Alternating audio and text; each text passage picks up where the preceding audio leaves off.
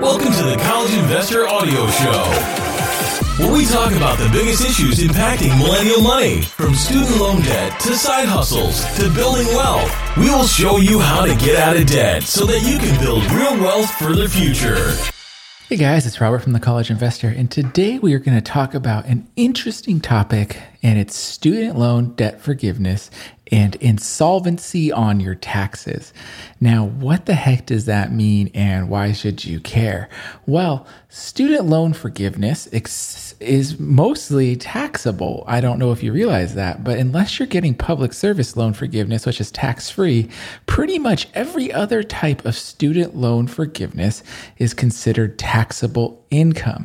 So if you have $100,000 in student loans and you get them discharged under IBR or pay as you earn, all of a sudden your lender is going to send you a 1099 for $100,000, and you have to report that to the IRS, and it looks like you earned $100,000 when you really didn't earn anything and you just got your loans forgiven. But what that means is that you also have to pay taxes on that $100,000. And this scares a lot of people, and I get a lot of flack from people that don't understand insolvency and what that means for student loan forgiveness. So when I tell people that income-driven repayment plans are awesome and they lead to student loan forgiveness, well, the number one complaint I get is, well, I'm going to have to pay taxes on that loan forgiveness. And my answer to that is always maybe. And for actually most borrowers, I estimate that about 80% of borrowers who get their loans forgiven under any of these programs that have taxable loan forgiveness will still likely pay no taxes on their student loan debt. And the reason is insolvency. And so I want to break that down today, share with you what that looks like, and make sure that you understand everything. So let's talk about student loan forgiveness in general, right? So student loan forgiveness is when you get your student loans forgiven after a period of time. There are some very popular programs out there like public service loan forgiveness. Also, almost all the income-driven repayment plans like income-based repayment, pay-as-you-earn, revised pay-as-you-earn, income contingent repayment. All of those repayment plans have student loan forgiveness at the end of the repayment plan. So if there's any balance left on your loan, you get that amount forgiven. Also, if you are disabled or you pass away, your student loans are forgiven in that scenario as well. Now, it's important to note that some student loan forgiveness is taxable and some student loan forgiveness is tax-free. So public service loan forgiveness, PSLF, is tax-free loan forgiveness. So when you get that loan discharged, you don't pay any taxes on that dollar value. Another one that's tax-free is disability discharge. Donald Trump just made that the law for 2018. So if your loans are discharged for death or disability in 2018 or later, you no longer pay taxes on that as well. However, any disability or any discharges related to your income-driven repayment plan, now those are taxable. And that's what's going to get you. And that's what people complain about. So if you have this huge student loan balance and it's forgiven after 20 years, well, you're going to get a 1099-C from your lender, and you need to report that on your taxes. However, it might not be taxable for you because of a tool called insolvency. Now, insolvency is when your total liabilities exceed the fair market value of your assets. So if your insolvency amount is greater than the amount of student loan debt forgiven, then you can completely exclude the student loan debt amount from your income. However, if your insolvency amount is lower than the debt forgiven, then what you do is you reduce the amount of debt you include on your taxes by the amount of your insolvency, and the remainder must be reported as income. Now, it's important to note that assets for this calculation of insolvency are defined very broadly. What that means is that you also have to include your retirement plan, you have to include your house, you have to include any real estate or ownership interest in a business or partnership, and the IRS even includes assets that are difficult to value, such as clothing, household items, and tools. So it's important to note that you don't get to escape by contributing to a 401k plan or anything, because for the insolvency calculation, you still have to report your retirement plans and your house and so on and so forth. But liabilities include any current and past due bills. They include the student loans being discharged. They include any business loans. So there's a lot of liabilities that you can include as well. So you're not including the full value of your house if you have a mortgage, right? You can your liabilities, the mortgage gets bucketed into your liabilities with your student loans for insolvency.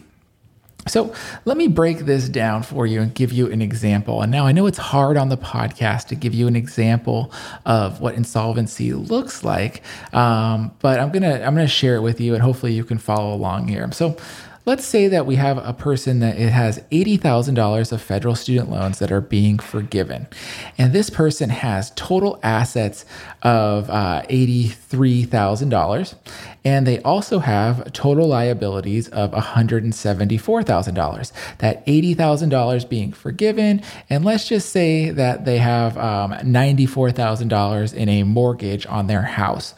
Well, because they have more liabilities than assets by $91,000, they are technically insolvent by $91,000. That's doing the math, right? That's subtracting the $174,000, which is the $80,000 in student loans, plus the $94,000 of her mortgage.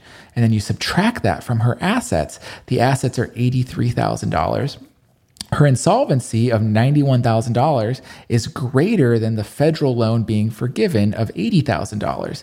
So in other words, this borrower is still insolvent, and so she does not have to include that $80,000 on her tax return, which, so you could see that that is a really cool deal in terms of being able to avoid paying taxes on the loan forgiveness.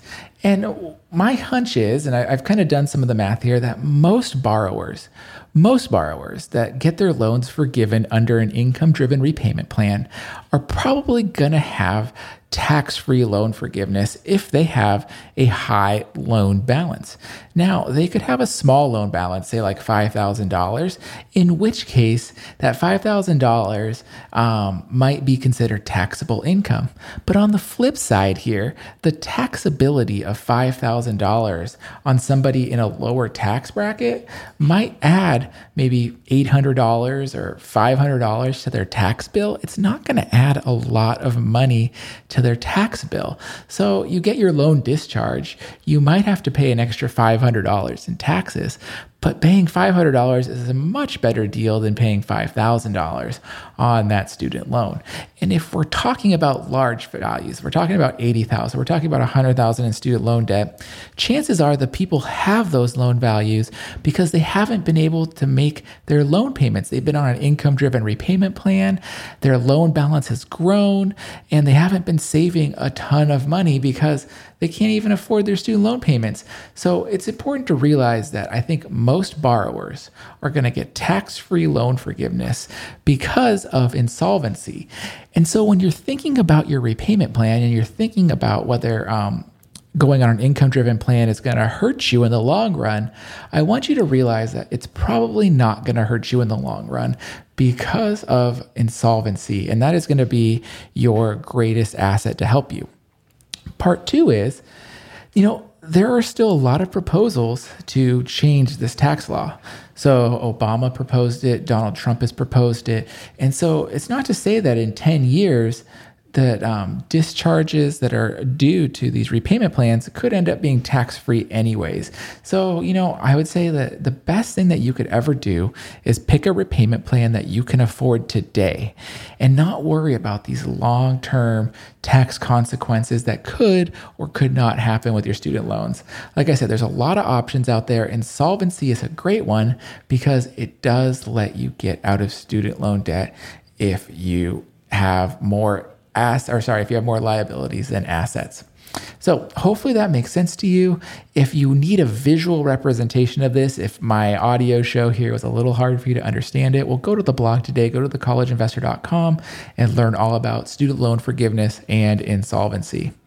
All right, guys, thank you very much, and I will talk to you next time.